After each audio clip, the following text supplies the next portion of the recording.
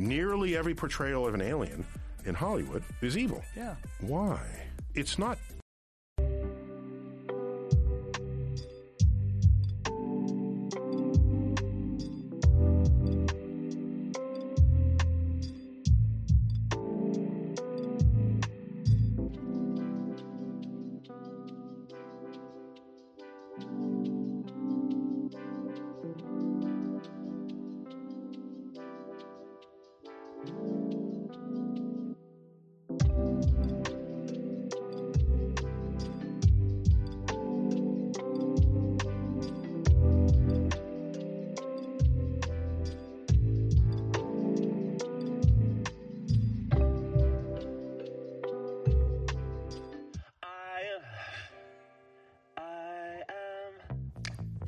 I am swinging from a 7-story window, throwing parties in a 10-by-7 cell. It's astounding the lengths I'll go to convince the whole damn world I don't need anybody's help. Yeah, I am waving while I drown. Don't bother swimming out to save me, I will only drag you down. I'll try to use your body as a life raft, 'cause if there's room enough for one, there must be room enough for two. I'll sail the good ship you into the sunset, sipping on savory water till my liver turns blue. Sha-na-na, sha-na-na-na-na-na-na-na-na.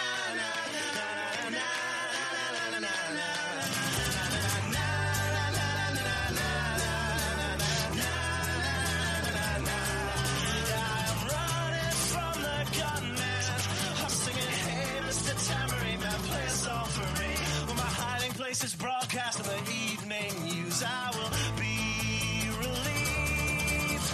La, la,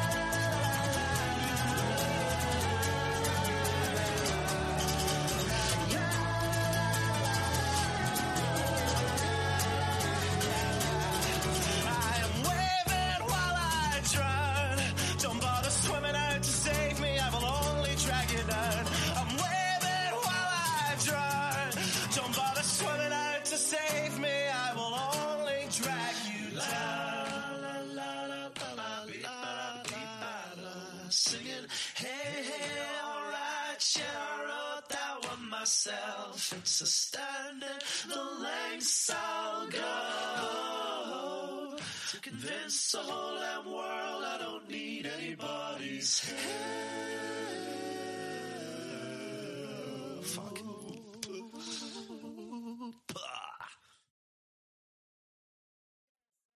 Yes, everybody, it is me, Matt Wright. I am back, and welcome to Thursday night, or as I like to call it, the beginning of your weekend.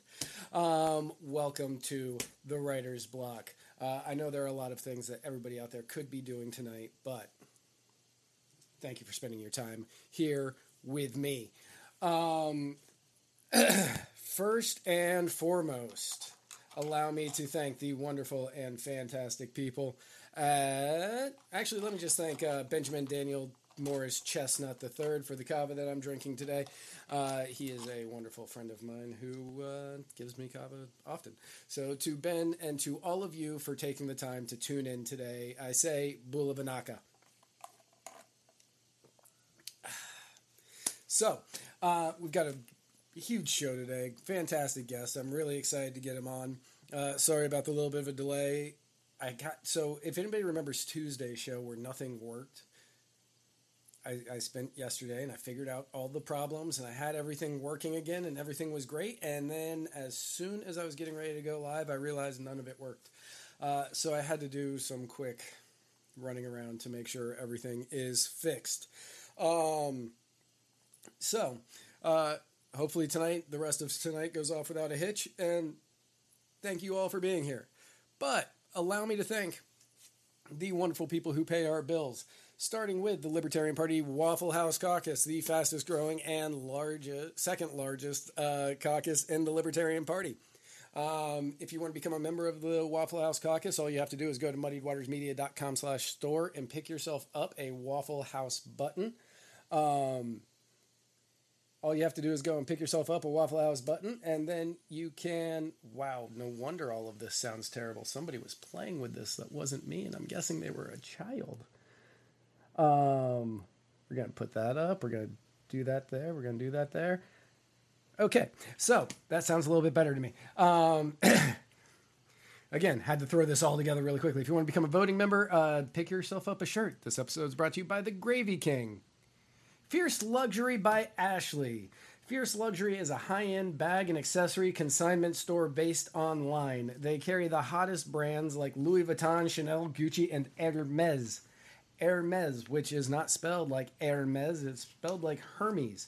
You can consign with them for a 30% fee, which is 20% less than most consignment stores, or so I have been told. But I don't think Ashley would lie to me, just like she wouldn't lie to you. You can find them online at fierceluxurybyashley.com. fierceluxurybyashley.com, or in their exclusive Facebook group, Fierce Luxury by Ashley. The Royal Green. Jack Casey has written some books. I have no idea what they're about. I understand that there's a ship in one of them called The Orphanage. And other than that, I have no idea. He has a third book coming out called Crowned by Gold, which, as you can see by this graphic, is going to be out in summer of 2021, which means he is running out of time. And if he doesn't hurry, I'm never going to stop making fun of him. But if you want to purchase these books and let me know if they are any good, all you have to do is go to theroyalgreen.com. Theroyalgreen.com. Pick up Jack Casey's books and let me know how they are. Cumberland Cannabis Co. Viable, ethical, and effective cannabis out of Tennessee. Listen, I lived in Tennessee for many years, and Tennessee they figured out whiskey, and they made some of the best whiskey ever to be produced in the world. So one can only imagine, one could only surmise that they also figured out how to make weed really, really well. So go to CumberlandCannabisCo.com to pick up that fantastic, wonderful, viable, ethical, effective Tennessee weed. Adderpan. This is this is a video game that is meant to strictly and entirely scare the crap out of you. So you're going to play as a night security guard at a school, and you're going to be fending off terrifying demon-like toys. And you can join Dolly and her haunted imaginary friends as you play the role of the school security guard trying to survive night shift. Can you make it until morning? Expansions are already in progress by the developer and will be available for free. For Windows as they come out. So you can find Adderpan and upcoming expansions on Steam for the low price of $5. So skip Starbucks tomorrow. Get Adderpan. Thomas Queter. He is rolling his way into Albany and he needs your help. If you go to tomfor52.com and donate money to Thomas Queter, he will be very, very happy. Like he says in his campaign stuff, I run better than Albany, and that is true, as has been very apparent by everything going on in New York recently. He also has monthly meme contests and lots of merch. If you go to tomfor52.com/FTG, you can find out more about both of those things. And Joe Solosky, he is running for Pennsylvania governor. Joe Solosky could become the first libertarian governor in history. So if you live in the Pennsylvania region of these United States, vote for Joe Solosky and make Pennsylvania mightier than the sword of oppressive government. Again, thank you to all of our sponsors. Thank you to everybody here. Thank you for showing up. I hope everybody can hear me. Well, on this week's episode, I don't think I'm getting any dropped frames. I think everything is working the way that it is supposed to be working. So let's just get into it. Tonight's guest is Don Johnson. And while this Don Johnson does not work for Vice, nor does he live in Miami, he is running for Somerville Town Council in Somerville, South Carolina. Please, everybody, welcome with me the one. Okay, not the one. Like, there's others. But the only Don Johnson running for town council in Summerville, South Carolina. What's going on, Don? How are you? Great to be on the show tonight. No, I'm glad that we made this work. I'm glad that we are here. And even with the little snafus there at the beginning, we are rolling and we are going live.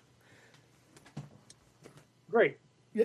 So got a lot of information to share with you, and looking forward to the interview. No, absolutely, and I'm very excited to have you on. And honestly, again, thank you for spending the time. But like how I like to start out most of my interviews, depending on whether or not the person is in the Liberty movement or not. But how is it that you found yourself associated with the band of misfits and ne'er-do-wells known as the Libertarian Party? Like, what was your road to this bastion of liberty and freedom? Well, first of all, I'm a pastor. I'm so sorry about our intro song then. No, you go right ahead. I'm a veteran. I fought in the U.S. Army in the 80s. I was during the Cold War. I've been a lifelong conservative. And there is some parts, no matter what party you belong to, there's pieces of the party you don't agree with. And True. It got to the point where the statists that run basically the Republican, the Democratic Party, no matter who's in power, there's not really a lot of difference because they have an agenda and they want to get that agenda through. And I just started thinking, okay, what better way of demonstrating my liberty and my constitutional rights than becoming a part of the Libertarian Party? Absolutely. And, so my story isn't all that dissimilar. I was raised a good conservative Republican, and I was on my way to being. I was a pretty strict neocon when I was younger. I remember the Iraq War when it was the second one when it was breaking out, and how I was saying, no, we need to be over there and we need to be fighting the terrorists. And today I would not be thinking these things. But that was the way I was going. And as I got older, I started realizing that there were things that I wanted for me that I thought that should extend to everybody. And much like, for me, a lot of it came from, I got arrested when I was in my late teens, early 20s, for possession of marijuana. I had a dime bag that I had forgotten that I had because I didn't smoke weed at the time. And then I thought, this is really silly. Like, why am I getting arrested for this? If it's a plant, why shouldn't I be able to use it? And that's kind of what got me started down this road of freedom and liberty. And then seatbelt laws really stuck with me for a while because I was like, if it's my body, I should be able to not wear a seatbelt. And now I choose to wear the seatbelt. I don't do it because they tell me to. But that was kind of how I got started on it. Was there were little laws that strictly affected me, and then I started seeing other laws that were affecting people as a whole, like the way that the tax laws worked, and the way that spending was being done, and all that. And I was like, this is insane. Like they are literally stealing from the people in order to make sure that that they can fund their passion projects that most of us don't want and or care about. Right. I grew up in the 70s and 80s. And I remember, I'm from Virginia, born in Emporia, Virginia, but I lived mainly in Yorktown, Virginia Beach. My dad was in the Navy. And I remember my first car had a lap belt. You never wore your belt. Right. I had a 70 Mustang as my first car. And, I remember in Virginia where it was legal to drink and drive. You could have an open container in your car and drive down the road and drink a beer. Right. And slowly but surely, the people in power eroded your rights to where you couldn't not have a seatbelt on. You couldn't have an open container in your car. There was severe penalties for people who disobeyed their laws. And whether you agree with them or not, you have to follow their laws. I don't see anywhere in the Constitution that says you can't ride a horse drinking a tankard of ale. And somehow this become part of our legal system. Right. And I may be a cynic. And I'm going to embarrass myself right now because I just blanked on this guy's name. But the British are coming. The British are coming. Paul Revere. Paul Revere. Thank you. Paul Revere. I'm willing to bet he was not all that sober that night. I think that would have taken a little bit of alcohol to do. What sober person would have made that ride in the middle of the night? Exactly. No. That is what I'm saying. I feel as though... They certainly didn't have YouTube to watch. And they didn't have Twitter to go on. And so he had to keep himself busy somehow. So he rode horses and made silver. And what better way of entertaining himself on a Saturday night than screaming at the top of his lungs, waking up his neighbors up? Exactly. Like, he had to do something, and, it was for a good cause, but that's why many of us do go out in the middle of the night and scream. It's because, it's for a good cause. But yeah, and many times it's also because we've had too much to drink. I'm 7 years sober in, like, 2 weeks, so I don't have to deal with that anymore. But thank you. So you are in... You told me this before the show, but for anybody who doesn't know where Summerville is, let's let them know about where Summerville is in South Carolina. Summerville is a bedroom community just outside of Charleston, South Carolina. We're probably 15 miles off the coast. The town of Summerville is one of the few cities in the state that has 3 counties inside their city limits: Dorchester, Berkeley, and Charleston County. So that gives everybody, all your listeners, a context of where Summerville is. Right. Originally, Summerville was established in the 1800s as a bedroom community to get away from the heat and the humidity of Charleston, the everyday life of hustle and bustle in the big city of Charleston in the 1700s, 1800s. So they came inland and planted this vacation town just to get away from Charleston. And that makes sense. So I'm from Virginia, not originally, but I grew up there, and I grew up in a town called Manassas, Virginia. My mom lives in Fredericksburg. Oh, okay, yeah. I love Fredericksburg. Great town. And initially when I moved there, Manassas I was very young. It was like the rural area. It was for commuters and people who wanted to live near DC but not near DC. You could go there on the weekend if you wanted to and go check out the monuments and the museums and stuff. But you weren't close enough that you were going to feel the traffic. By the time I left, you could feel the traffic. The traffic had extended all the way down past Fredericksburg. Yeah. It's gotten further today. Oh yeah, I'm certain. Fredericksburg is 60 miles from DC, but it still takes you about 2 hours to get there. Right. I used to make a joke, and I said, the reason that Manassas is so great is you are 3 hours from the beach. You are 3 hours from the mountain, and depending on what time you wake up, 3 hours from DC. Indeed. Yeah, 3 hours from Philadelphia, 3 hours from Baltimore. You're 3 hours Manassas. You were 3 hours from everywhere by the time I left. Just like you live on the coast, Charleston, I can get to Columbia, South Carolina, the capital of South Carolina, which is an hour and a half away, quicker than I can get to Mount Pleasant, South Carolina, which is right on the coast. Right. With traffic. And yeah, like here in Florida, people, they complain about traffic, and I think they're adorable. I'm like, you're cute.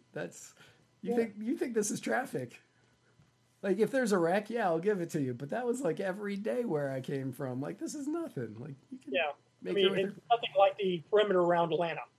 Oh yeah, yeah, the highway just before you get to DC. It's ridiculous. 495 up in DC and 520 524 up around Atlanta, I think, Yeah. or 575, 475, You got to 575. be careful what side of Atlanta you move to, depending on where you work. Because It makes a life difference. yeah, because you might take 3 hours to get to work if you're on the wrong side of the city. Right. Um, yeah, no, Atlanta is one of the worst cities I've ever been to for driving. But hey, that's why I live here. 15 minutes from the beach. It's great. So I know that one of the reasons that you are running for town council is that you feel that Somerville has a transparency issue. Yes. And Good. and one of the reasons that you have stated on your website is that it's giving tax breaks to individual companies, but not companies as a whole, or Right. individual businesses. I don't want people to think corporations when I say companies, so just businesses. They are trying to attract new businesses by giving them tax breaks.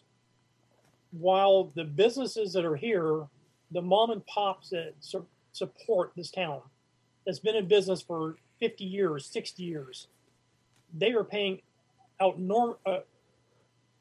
such high taxes in the town, but yet they give tax breaks to new businesses. The taxes should be equal for everybody, no matter what you're coming to town for. You know, the government shouldn't be in the business of picking and losing winners. Right. And the town has set businesses they would like to attract, which is normal in any town. They have that, but you shouldn't be giving away the dimes or just to satisfy the needs of the town council. Right. You know, And you see that in this, you see actually literally everywhere, from your city governments to your state governments to the federal. They pick and choose winners. That's when you get Obama's, they're too big to fail. Let me be clear. They're too big to fail.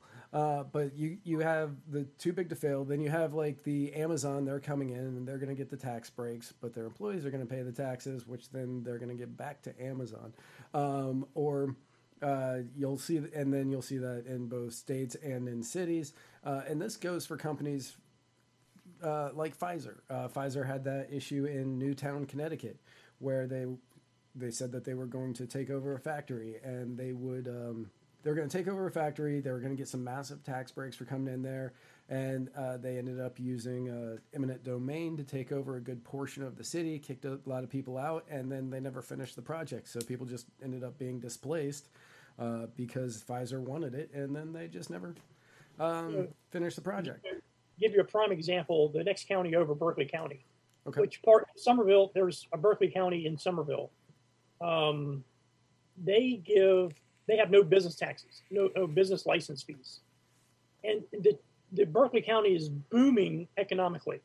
They are attracting so many people in by doing away with the business license fees, doing away with some of the normal everyday issues that go along with businesses and startups. Dorchester County and Somerville goes out of their way to find people. And that's basically what it is. If you want to start a business in Somerville, you're being fined. That's what, make no mistake, that's what a business license is. Right. It's a fine for you to come in and do business in the town. And that's not a smart way to start off a business. No. You know, it's hindering minority-owned businesses, little mom and pops that want to get started, but they can't even get out of the gate. And you would think that in a town like Somerville, literally a town anywhere, my personal opinion, a town like Somerville or anywhere else, one of the biggest issues that I see, and this is not something that you will have to deal with, but the student debt crisis, the student loans. We're willing to give kids, hundreds of thousands of dollars to go to school to get a worthless degree, but we won't give them $20,000 to start up a business. Where cities like Somerville, or even here in St. Pete, or some of the smaller cities, more inland in Florida, if they would give business loans to these kids who are hungry to work, who don't want to go to school, they're like, hey, I want to open, this coffee shop, or I want to open this computer store, or, whatever. But you're taking that away from them because they're like, oh no, that's too big of a risk. If you would take that risk on young entrepreneurs more often, you would end up getting a more bountiful economy in your area because you will start seeing a lot of businesses moving there. You're exactly right. And not only that, but there's ordinances in town where they can't put up. You've seen these feather flags, for example, to advertise their businesses. There are certain businesses, churches, whatnot, are allowed to fly them. Right. But I've got a local barbecue place here that can't. They've been fined by the city because they have a feather flag advertising their business on their property. It's not out in the road. It's not in by the ditch. It's actually on their property. And this guy's being threatened with fines and court fees if he puts out any kind of advertising for his business. They're just going out of their way to alienate people, and I don't understand why. So I know that anywhere that I've lived here in Florida, it hasn't been that big of an issue. But where I was living in Tennessee and in Virginia, it was the city planner had to approve any sign you were going to put out in front of your business. Like, you had to get approval for the sign that was going to be out in front of your business, that was going to be for to advertise for yourself. And it had to fit the feel of the town, and it couldn't be anything that was too flashy or light up or anything like that. Does Summerville have some restrictions like that on smaller businesses? They have ordinances. The town council approves and turns down ordinances. That's their job, to make laws. And they regulate what you can and can't do in your own personal business. There is no going to a city administrator and applying for this and applying for that, because all they're going to do is turn around and say there's an ordinance against it.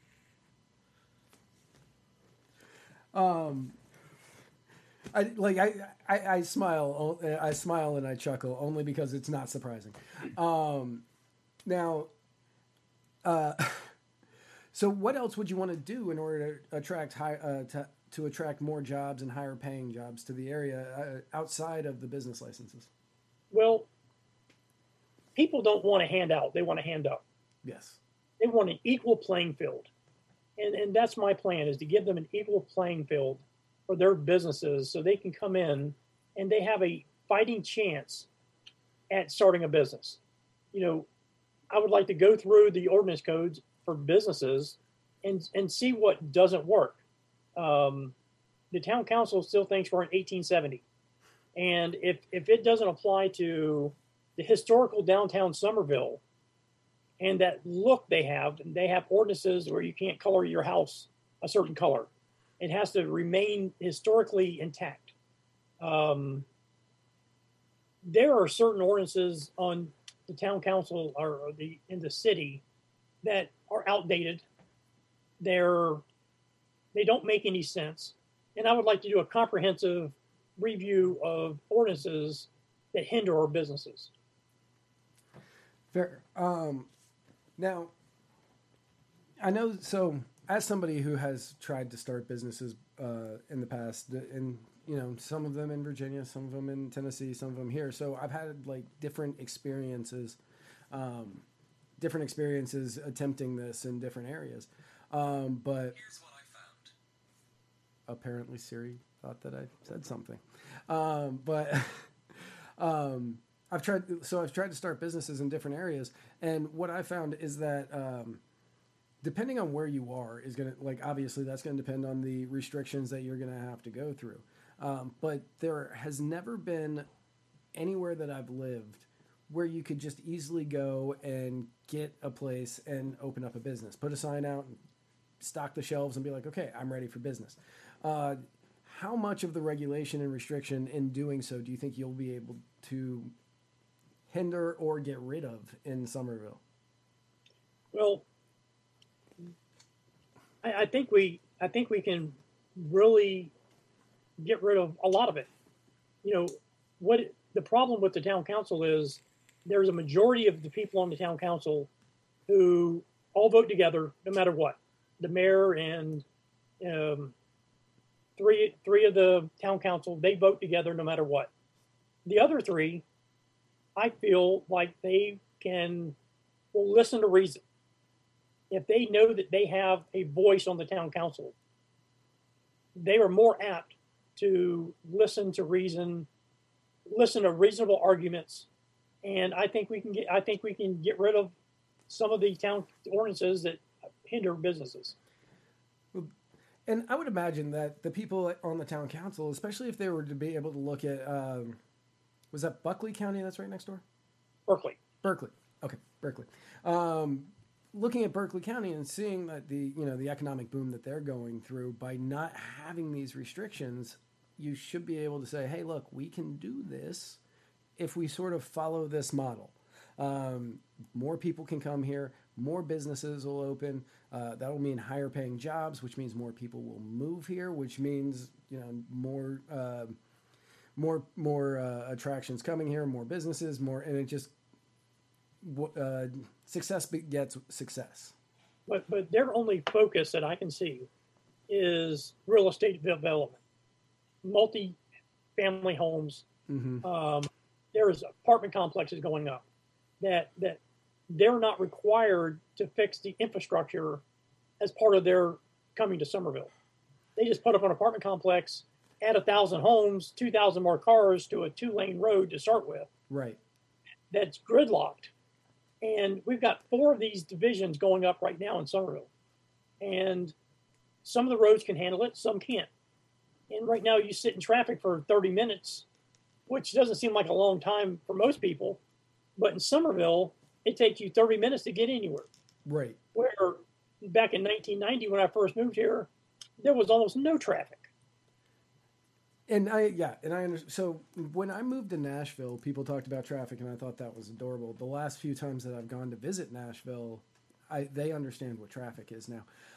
But it seems like whoever is allowing these multi-unit homes to be built, these condominiums and apartment buildings to be built in Somerville, they must have been doing the city planning in Nashville, because Nashville just went way up, and they did absolutely nothing to the infrastructure to try to fix it. So with Somerville having, like you said, they haven't done anything to plan on fixing the infrastructure.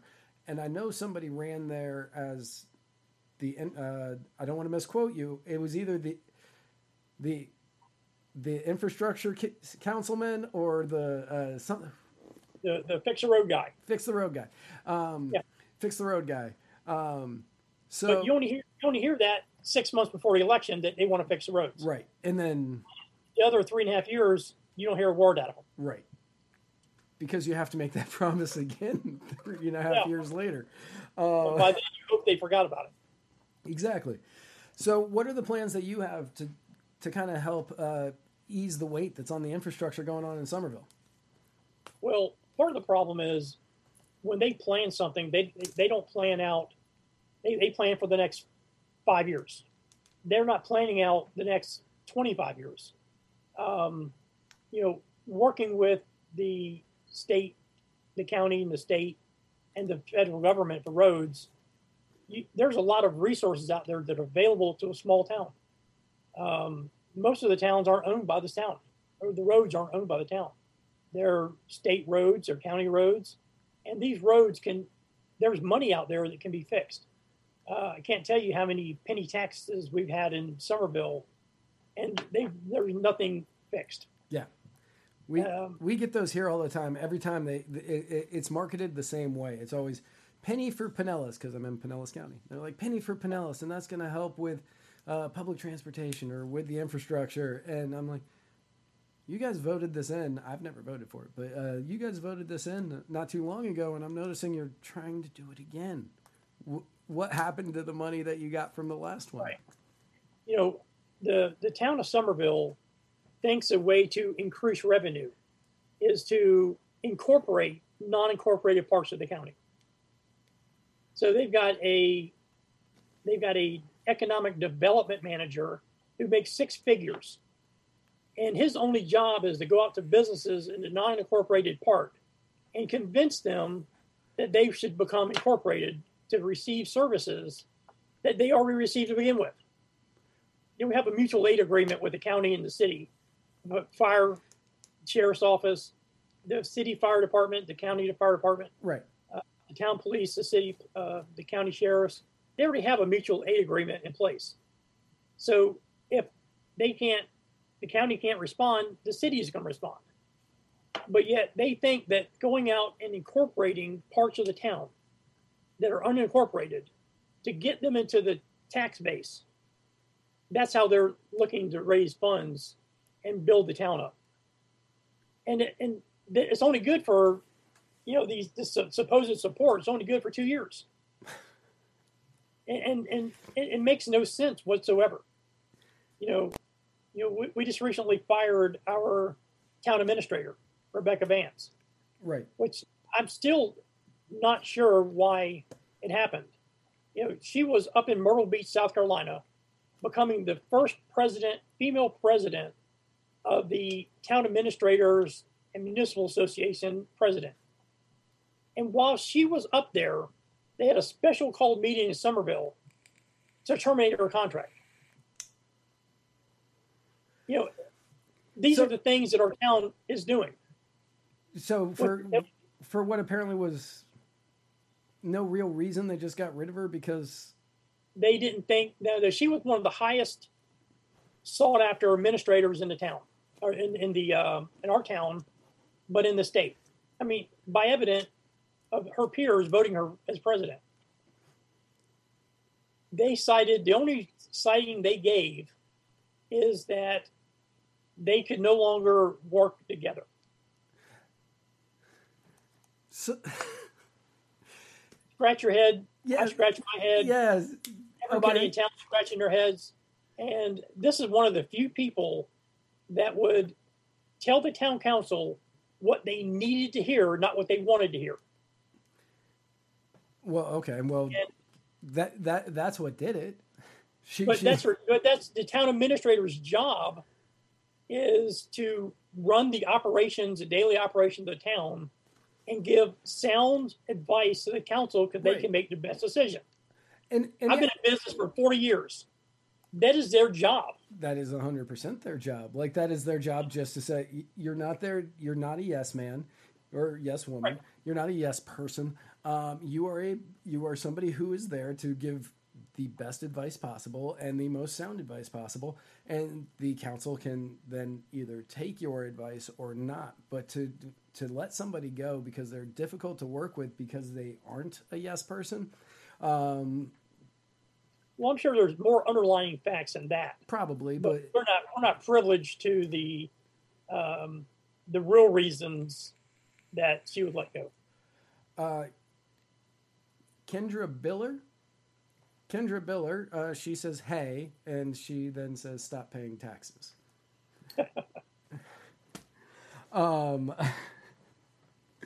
And Josh Umbala says, it's almost like government wastes our money. How ironic to elect a libertarian to fix the roads. Because, But the thing is with their administrator, they had to pay her $140,000 to get her out of her contract because it was in her contract.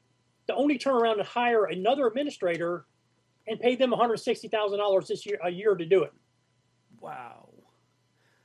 So in order to get, so basically it cost them $300,000 to get out of this contract. Yes. Now the person they hired, I'm sure will do a good job. She used to work for the town. She got hired on a phone call. They didn't even have an interview process to hire the next administrator. There was no announcements. There was no there was no interview process. There was no, let's see if we can find the best person. One phone call and she was hired. Wow. Yeah. And so that just kind of displays government for you, because I know that in the private sector, if you are hiring somebody for $160,000 job, or, whatever, even less, I know that for my job that I have, which I do not get paid $160,000. I was interviewed 4 separate times. Right. And then I was given like tasks to do to make sure I could do the job. And I had to prove myself like even before I got hired. And then once I did, they were like, okay, well, no, now we will hire you. So so government is just saying 160 grand, let's just give it to Jim. Somebody called Jim. I think he's looking for work and called Jim, and Jim now has a job. That's basically exactly what happened. Please tell me that the new administrator's name is Jim, because I will be really happy. No, it's a lady. Oh, okay. I would have been really happy if it was Jim. You know, and like I said, I'm sure she is qualified. I'm sure she is going to do a good job. She used to work for the town, so they have a relationship with her. But you don't know what's out there. I've been in the restaurant industry for, 35, 40 years. Yep. And my current job with Chick-fil-A, it took me a month to get hired as the manager for just Chick-fil-A. A month. Yeah. Yeah. But you would think that the number one person, employee of the town that runs the day-to-day operations, there would be something more. Where's the accountability from our town council? Right. That's what I'm talking about, transparency. Getting right back to transparency. They think that they can do and say what they want, and nobody is paying attention. But I'm here to tell them that people are paying attention, and we are about to vote them out of office. So, switching gears a little bit, because I want to get to this. I know that recently South Carolina passed open carry. Right. But from what I understand, according to this article that I read, Somerville is not as keen on the idea of open carry as the rest of South Carolina seems to be. What is it that they are doing with open carry? How are they ruining open carry? They are in the process of saying that open carry will not be allowed on any town property, even though it's a state law, even though they have the Second Amendment right to carry an open weapon. Now, in South Carolina, one of the caveats is you have to first have a concealed carry permit to open carry. So it's not like it's a Wild West where they can just all come in and furnish guns on their hips. You have to have background checks. You have to go through a lot of hoops. But the town council is in the process of saying that no one is allowed to have an open carry within the city limits on town property, which includes the parks, the roads, the sidewalks. No, nowhere. And while cooler heads prevailed on the council, my opponent in District 1 of Somerville, who's a lifelong Democrat, he got up there and without even knowing anything about the open carry, he was ready to vote it down. He was ready to say, no, I vote that you can't have an open carry policy on town property in Somerville. He wanted to do away with the open carry without even hearing about it. Luckily, the chief of police, Doug Wright, he's a wonderful man, a career police officer in uniform, and 2 of the town council members was placed on a committee to study this ordinance. And their rationale is a fear that they're going to have 100 phone calls a day saying that there's some crazy guy with a gun on his hip, and you need to send the police out to get him. That's their whole rationale of the open carry, is they're afraid that people are going to complain because the guy's in a park having a gun on the side. And when I grew up in Virginia, we had rifles and shotguns in the back of our window. In the back of the car. Yeah, and nobody said anything. We weren't out killing everybody. Right. Now, times a little bit different than it was back in the 70s and 80s. No so- silk shirts, no polyester suits.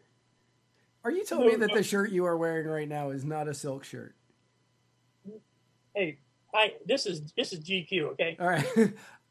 No, this is a cloth shirt, but I'm literally not making fun of that shirt because it looks very similar to the one I wore to work today. And like I was thinking earlier, I was like, I should have kept that shirt on because we would have matched. I'd have looked like your younger brother. Right. Yeah, my better looking younger brother. Let's be honest. But yeah, even when I grew up in Virginia, which was a little bit later than the 70s and the 80s, people still drove around with guns. Like I remember specifically with people carrying sidearms and just walking around town with them, and that was not. You could go to school and have a rifle in your back of your car, in the window of your pickup truck. It was common practice, and crime was at an all-time low because everyone carried a weapon. Right. You restrict the rights to carry arms, that emboldens the criminals to carry more arms. They're not going to listen to the laws. They don't care about the laws. If they were, they wouldn't be criminals. Exactly. And all that these laws do is create criminals, because your gun owner, the person who's out there and he's got a couple of even if he's only got one or two handguns, he's not going to give them up, because why would he give them up? Because he knows he may need them to protect himself at some point. Right. He or she will need them to protect themselves at some point, and they're not going to just give them up because the government now told them to, or I can't carry it, so well, I guess, oh well, I'm not going to have it. No, I'm still going to have it. I'm just going to be hiding it from you. And Josh Umbaugh, he made a really good point in the comments that I want to scroll back to. And he said, too many people worry about Biden or Trump and don't see local issues in their own neighborhood. And I have said for a while that whoever gets elected president, whoever gets elected to the Senate or to the House in your area, it really doesn't matter all that much to you. The difference in what that is going to do to you as an individual is pretty minimal. Where you can make a difference is paying attention to the local things that are going on. When you see the penny for Somerville, when you see the penny for Somerville, I almost said Pinellas, and I was like, well, that's me. When you see the penny for Somerville taxes, like that's going to affect everybody that lives there, but especially the lower class and the middle class, because those are the people. I want to make it clear that all politics are local. This is where you change the fabric of our society by getting elected to the local offices, your school boards, your town councils, your county governments, because these are the people who are making laws that affect your day-to-day life. The only thing that the federal government does is makes the national debt go up and makes your taxes go up. True. No matter what side of the fence you're on, whether you're a Democrat or Republican, independent, they all do the same thing. But it's the local government that affects the laws. My opponent, for example, got up in a town council meeting and says, we pass laws, we pass town ordinances that take away the rights of our citizens. And we've got him on tape saying it, that he passes ordinances just to take away your rights. Now, tell me that's not an oversight. That's Big Brother at his finest. Now, I don't know how much you're spending on your campaign, and I'm not going to ask because I don't feel that if I wanted to look it up, I could. But, we don't need to discuss that here. But if you have enough money for TV ads, that is the only thing I would play. I would just play that on every ad. This is what he said. I pass ordinances to take away your rights. Right. That's it. And the mask mandates are another issue. They had a protest when they were first doing the mask ordinances in our town. And he literally got up and turned red in the face, screaming at the people that said they don't know what they're doing. That town council will make the decisions that will affect their life. And they are so far out of touch, especially my opponent. And he he has been in office for 12 years, trying to get his fourth term. He's been on the school board for a couple of years before that. And he is out of touch with his people. He doesn't talk to his constituents except 6 months out of the election. And he is bent and determined on telling the citizens of this town how they should live, how they should work, how they should do everything in their life. He wants to control your life. And I am not going to put up with it. So let me ask, I don't know how South Carolina is overall. I know that Henry McMaster, he shut things down for a little while at the beginning of the COVID thing, of the COVID experience, the COVID experiment. But I know that South Carolina is basically, they've opened pretty much back up. I'm not really sure on mask policies or anything like that right now.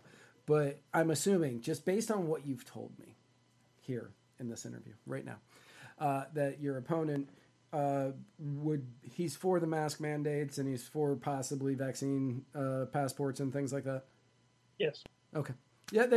Just on the little you've. It's all for show though. Right. He doesn't believe what he's saying.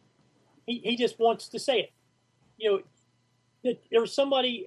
I went to a town council meeting last month, and he was up on there, and somebody walked up, had a box of masks, walked up and gave him a mask, and he put it on after he got behind the counter on the bench. Now he's the only one up there with the mask on, and he had it. So he walked. I can't pick this stuff up. Somebody walked up, an employee of the town, handed him a mask, and he wears it under his chin like a beard. Oh, he doesn't have it all the way up. So he does the chin diaper. He does a chin diaper. He's got the chin diaper, yeah. But yet he sits there and tells people that they should wear masks. Hypocritical at best. And you see, like, criminal at worst. And you see that a lot. I like the way you put that. Hypocritical at best, criminal at worst. And you see that a lot, and it doesn't matter at what level of government. You see, we need to wear masks, but it's all for show. You've got AOC in that video where she's around a bunch of people, and then they were doing a photo shoot, and she put a mask on, and the guy that was in front of her, whose name I don't remember, but he was another Democratic congressman, he did the exact same thing, and as soon as the photo was done, they both took him off, and they were just sitting there hanging out. Obama at his birthday party. Gretchen Whitmer, no matter what she does, you see it. You see it in all levels of government. Hypocritical at best, criminal at worst. I'm gonna steal that and use that so often. Go right ahead. Cool. Glad you agree. Glad you're okay with me taking that from you. That should be your new tagline for the show. Hypocritical at best. Yeah. Criminal at worst. So what's the rest of the town council like on the mask mandates and the jab mandates and things like that? They fall in line. It's basically, for all intents and purposes, it's a 6-man council and a mayor. We have a strong council form of government, and the mayor and 3 of the town council members pretty much vote in unison no matter what's going on. It's like whatever the mayor wants, they follow behind. They're going to vote the way the mayor wants to vote. And this is the first time the mayor's been in office as a mayor, but he's been Ricky Waring has been the fire chief. He's been in local politics his entire life at one level or another. Great guy. I think he's out of touch. He's backing my opponent, so I'm a little skewed. But that's neither here nor there. Fair. Had a fundraiser at his house for the guy. You take your allies where you can get them. Yeah. But he's backing him because he votes the way he wants them to vote. And I get that because in any level of government, you're going to back the people that are going to back what you want to do. Even if you don't like the guy, or even if you don't really agree with him on a lot of things, if they're going to back you, you're going to back them. Which is I get it. Like, that's how so many things work. So once you win, because according to, I don't know how to pronounce this person's name, and I don't want to mess it up, but I'm going to try Sa'a in the comments, who says you're an American hero, but says that you're a shoo-in. So does somebody else said you were a shoo-in up here, and I don't remember who it was, and that was a while ago. CJ Westfall said you were a shoo-in. He said you're going to take the W this year. We've got a very strong ground game. Good. I ran for the state house a couple of years ago, and I spent $500 on my campaign for the state house. And against I was at the time I was running as a Republican, and against my opponent who won the primary, she spent almost $16,000, and I took 40% of the vote, spending $500 to your 500. And I didn't have the first yard sign, road sign. I didn't have the first piece of advertising because I couldn't afford it. The 500 basically paid for a few palm cards, advertisings, like this one right here, right, and the website, and that was it. And I took 40% of the vote. That's got to be one heck of a ground game, because you have to be going and knocking on every door to do this. Yes. And that's what we did. We knocked on every door. Now I'm taking that same campaign, the ground game, and I've got a lot more money this time.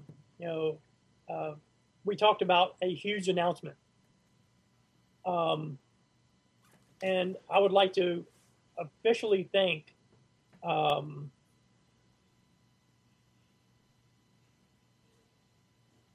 Michael?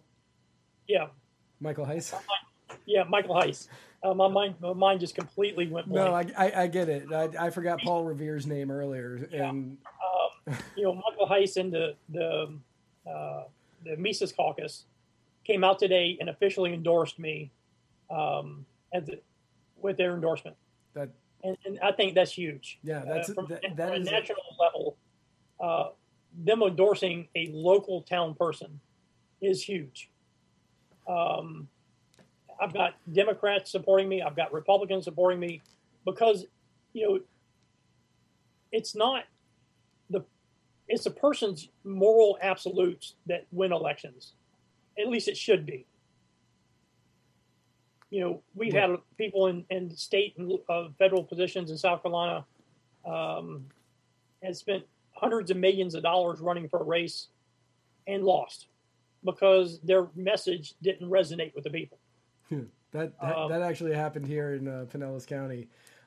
Alex Sink was running for House of Representatives, and I think she spent $25 million on that campaign for a special election. And we had that in her senator race. Lost against Lindsey Graham. His opponent spent $100 million and lost. I can't fathom that. But our ground game, we have a strong ground game. We have people donating to our campaign. If you would like to donate to our campaign, it's Don Johnson for Somerville. It's our website and our Facebook page is the same thing. Is that FOR or the number? Yes, FOR. Okay. All one word, DonJohnsonForSomerville.com is our website. And it takes the support of every person out there to win an election. It does. And I have no doubt that I'm going to win this election. And from what I've seen in the comments, the people who came here to support you and to see you on the show, you have a good amount of support behind you, and and that's absolutely incredible. And truly, it is really good to see that you have that support behind you. And especially if you've got a ground game, that's the most important thing anybody can have. Like in 2020, I get that everything was a little bit different because you couldn't really have ground games in a lot of places. But for the most part, having the ground game is what wins you election. Whoever knocks on the most doors by the end of the campaign will typically win. And that goes for any level of political office. It's a small district inside Somerville. Only 750 people voted in the last election in 2017. My opponent won it with 500 votes. Out of 750? Out of 750. That's a good turnaround for him. Yeah, but it wasn't a, he won with conservative, for a Democrat, he won with conservative votes. He won with a lot of different things because his opponent, they didn't like his opponent. So it was more of a vote against the loser than it was for the person. Right. I think we had a presidential campaign like that recently. Yeah, I think so. And and the other two times he ran unopposed. So he's never had a legitimate challenger. Yeah, for his job. He hasn't had somebody that he actually had to face off with. Now, are you guys going to do like public debates or anything like that, or is it going to be? Hey, I'll debate him anywhere, anytime, and we're gonna make that offer. I don't think he's going to debate me. I go to the town town meetings, and he won't even look me in the eye. Fair. I mean, he won't even look. I sit right in front of him, and he won't look me in the eye. Well, you would think with 67 days left until the election, right? 67. That's what we. How about that? November 2nd. Yeah, 67 sounds good. We're gonna go with it. With 67 days left until the election, he would at least want. If he's afraid, I get why he doesn't want to square off against you. But if he's not afraid, you would think he would want to be out there and saying, "Okay, let's do this. Let's present the ideas to the public. Let them make up their minds." But if he's not willing to do it, it's obvious that he's not on your on. What's he gonna do? Stand up there and say, "I want to take your rights away." I want to take your rights away. Listen, I want to vote against. I want to vote for wearing masks. I want to put children in masks. And, the thing that I want to get across, I love the people of Somerville. I love them all. The good, the bad, and the ugly. And I'm probably one of the ugly ones. But what's that say about me if you're my better looking younger brother? But the people of Somerville are very proud, and they just want a chance to be heard. Give them the chance to be heard. The thing is, what I want people listening to this show understand is the people of Somerville are smart. They are intelligent, and they can make their own decisions over their life. Hey, I have some underlying health conditions that if I want to wear a mask, I should be able to wear a mask. If I don't want to wear a mask, I shouldn't have to wear a mask. Yes. Leave it up to the individuals. The government doesn't have any business in mandating what I do with my body. Agreed. That's the nuts and bolts of it, because they want to run your life. If you want to send your child to school in a mask because you are looking after the best interest of your child, do it. But we shouldn't have a school board that demands you wear a mask. No, and that's one of the issues that we're seeing here in Florida a lot. Because school boards are saying, okay, we're going to mandate masks, and DeSantis is saying, no, you're not. Don't do that. And then Biden is taking the side of the school board, and it's becoming this huge federal mess, which it shouldn't be becoming because it's a state issue. It is not a federal issue. But the way I see it is that if you, the parent of the child, wants your kid to wear a mask, you should say, hey, wear a mask. Inform the teacher, the coaches, the whoever, that you want your child wearing a mask, and then they can enforce it on the child because of the parent's wishes. It should not be an all across the board thing, because if you have children and you're saying no, you don't need to wear a mask because you have a 0.2% chance of getting of experiencing negative effects from this disease. So I'm not going to worry about you wearing a mask and suffering from potential depression and mental problems because you didn't learn how to communicate at a young age. So I'm not going to have you do that. Then you shouldn't have to wear a mask. Just say, nope, they don't have to wear a mask. And it should 100% be up to the parents, and that will should not be put onto any other parents and their children. Just like vaccinations. Agreed. I've been vaccinated through the VA. My wife has been vaccinated. But that's, again, a personal choice, whether or not you get vaccinated or not. Agreed. And that is 100%. That is a personal choice. You know your medical condition, and you're smart enough to make a choice. Right. And I would make that argument for the entire American population. We are smart enough to know what is best for our own bodies. Yes. Period. So the way that I've always put it is that people are dumb. People are dumb, but individuals are very smart. Individuals know what's best for them. It's when they get into large groups of people that they make dumb decisions. Hence the last, we can roughly say 100 and something years of leadership in this country. I call it flocks of sheeple. Right. And if you as the individual says, you know what, I'm in my 20s, 30s, early 40s. I don't really get sick that often. I'm in decent shape. I spend a lot of time outside. I eat healthy. I don't think I need to get this vaccine. You should not need to get the vaccine. And if you're like, my child has a 0.2% chance of getting any real negative effects from this disease, I don't want them to wear a mask. They shouldn't have to wear the mask. I'm out in the public talking to a lot of people, but I had a good friend of mine that he made a very valid point. He can't even get a 6-year-old to keep his shirt on. How is he going to keep it? How is the 6-year-old going to keep his mask on?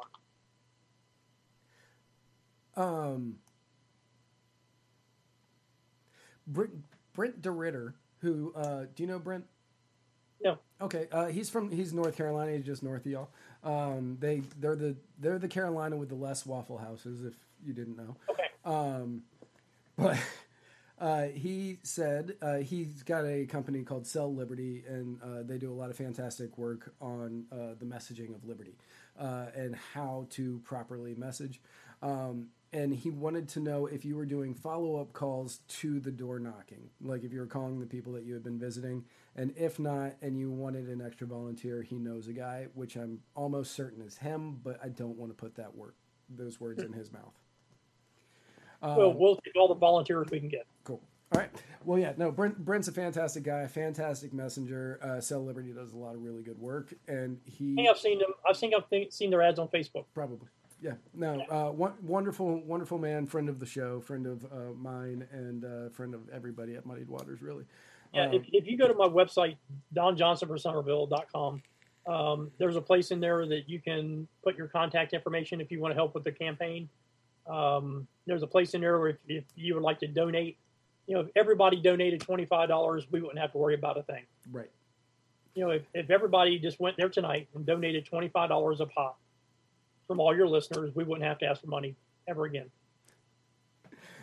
Well, Don, thank you so much. We went a little bit long. We started late though, so I'm saying that it's okay. As long as I didn't go into your schedule at all.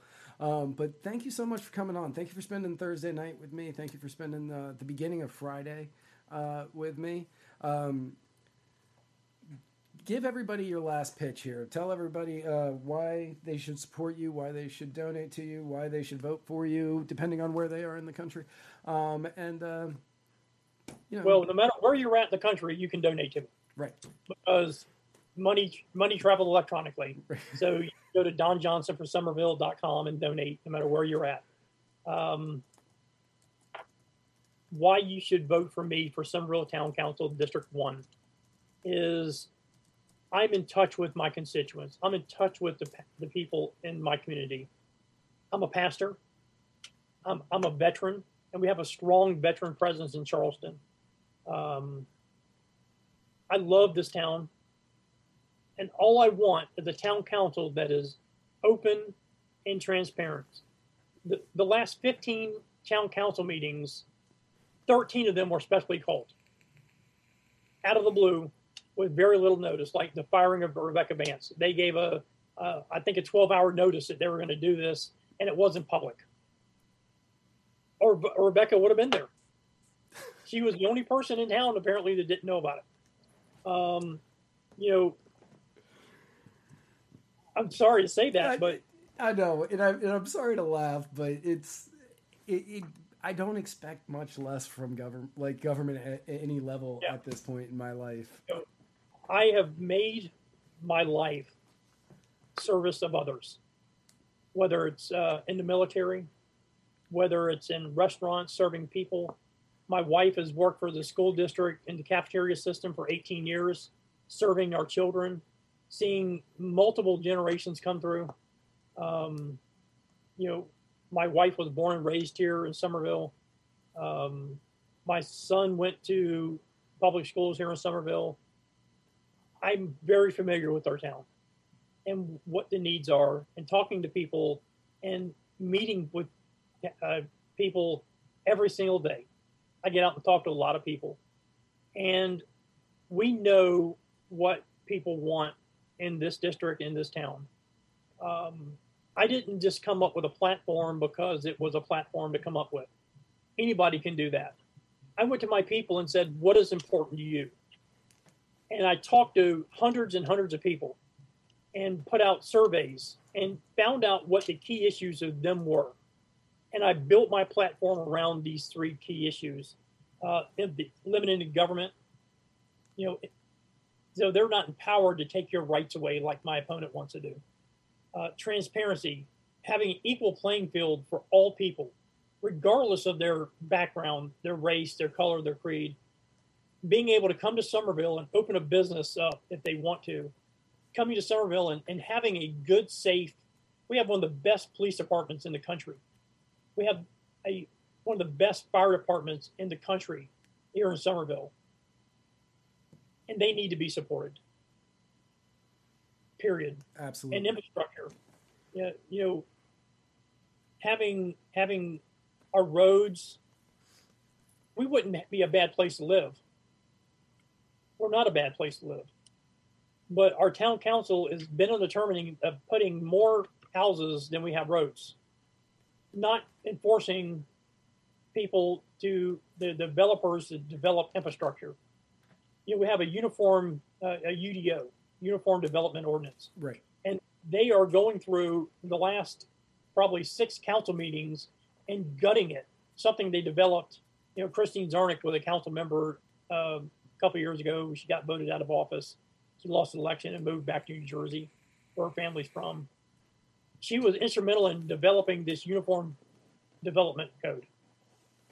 They have this UDO, they have completely line itemed 50% out of it already. Eliminating the restrictions placed on developers so they can come in and just build whatever they want to build. It's a shame. And that's why I'm running for town council. And let me be probably not the first, but one of the first to say congratulations on your endorsement from the Mises Caucus. That is a huge accomplishment. And your audience is the first one to hear this announcement. Well, yeah, first people to hear it, and no, that is amazing. Good job. I'm certain that you will make Michael and the rest of the people at the Mises Caucus very proud, and I know that they are all rooting for you, as am I and everybody here at Muddy Waters. And I know that you just picked up a fantastic volunteer because CJ said so. But I absolutely believe that this is your race to win, and I look forward to hearing from you over the course of the next 2 months and a week. Anytime you want me to come on, I'm welcome. or I'm available to come on. I was going to say, yes, you are welcome anytime. I certainly would like to come on November 3rd. And or the first Tuesday or Thursday after the election. Sure. That'll be Thursday, the 4th. Right, the 4th. And let your viewers know that we were victorious. Absolutely. In winning. Absolutely. I would love to have you on so we could talk about the winning election, and we can talk about how you did it, and we can give people some pointers on what they can do to emulate exactly what you did. But thank you so much for coming on. I do appreciate it. I've got to close the show out. If you want to hang out, cool, and I can talk to you afterwards. And if you have to go, I understand. But I will talk to you very soon either way. Again, thank you so much. I'll hang out and chat after the show. Okay, cool. Sounds good. And I will be back in just a few minutes then. Okay. To everybody else, thank you so much for tuning in today. It has been a fantastic night, and thank you to each and every one of you that chooses to hang out with me on Thursdays. Because, again, there's a lot of things you can do on Thursday nights. And you chose me. You like me. You really like me. That's an old cut. That's Sally Field when she won her second Oscar. Thank you so much to Don Johnson for tuning in. It was a huge pleasure to have him here. Now, tomorrow, I have heard mixed on this. There might be an episode of Cajun and Eskimo from Bayous to Igloos starting at 9:30 Eastern. I am not 100% sure because he told me last week that there wouldn't be. But I've heard now that there is. So tune in tomorrow at 9:30 Eastern to find out if there's going to be an episode of Cajun and Eskimo from Bayous to Igloos. And then we're going to be taking the weekend off. And on Monday, you can tune in right here, 8 o'clock, for Mr. America, the Bearded Truth, who's also in South Carolina. And he will be tuning. I don't know what he's talking about this week, but no matter what it is, it's going to be a great deep dive into a single issue, and he is going to blow your minds with whatever he has to say. On Tuesday, Spike Cohen, the 2020 Libertarian Vice Presidential nominee, and myself will be parsing through the week's events like the sweet little summer 2020 Wonder Boys that we are. And on Wednesday, Spike Cohen returns for My Fellow Americans, 8 o'clock next week. And then Thursday, you can choose to tune in and watch me, 8 o'clock, right here on Muddied Waters for a brand new episode of The Writer's Block. Before I let you go, reminder that on Tuesday, Spike and I are going to be auctioning off one of the Libertarian Party Waffle House Caucus tumblers autographed by Spike and myself. And you can bid on it. You can bid on it and have yourself your very own Libertarian Party Waffle House Caucus tumbler. I've also got some good news coming about some other tumblers that might be happening hopefully pretty soon. And you will be able to get those. You won't have to bid on them, though. Yeah, I think that's all the real news that I've got for you. Fun fact of the week: when an octopus gets bored, when octopuses, because it's not octopi. When octopuses get bored, they eat their arms. Yeah, weird, right? So again, thank you all so much for tuning in. Reminder that tune in for 5 nights a week. Muddied Waters Media, 5 nights a week. 8 o'clock every night except for Friday where it's 9:30. And until next week, have yourself a fantastic weekend. I am Matt Wright, and you are perfect just the way you are. I will see you soon.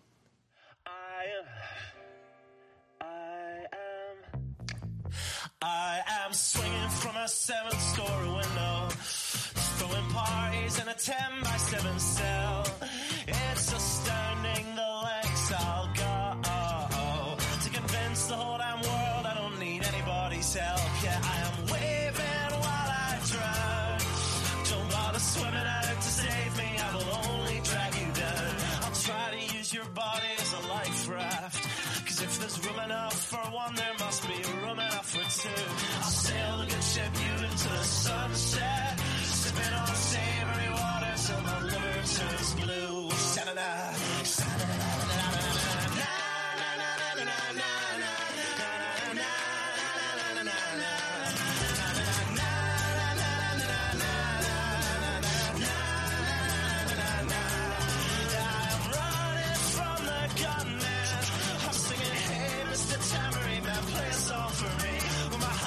this is broadcast in the evening news, I will be relieved. La,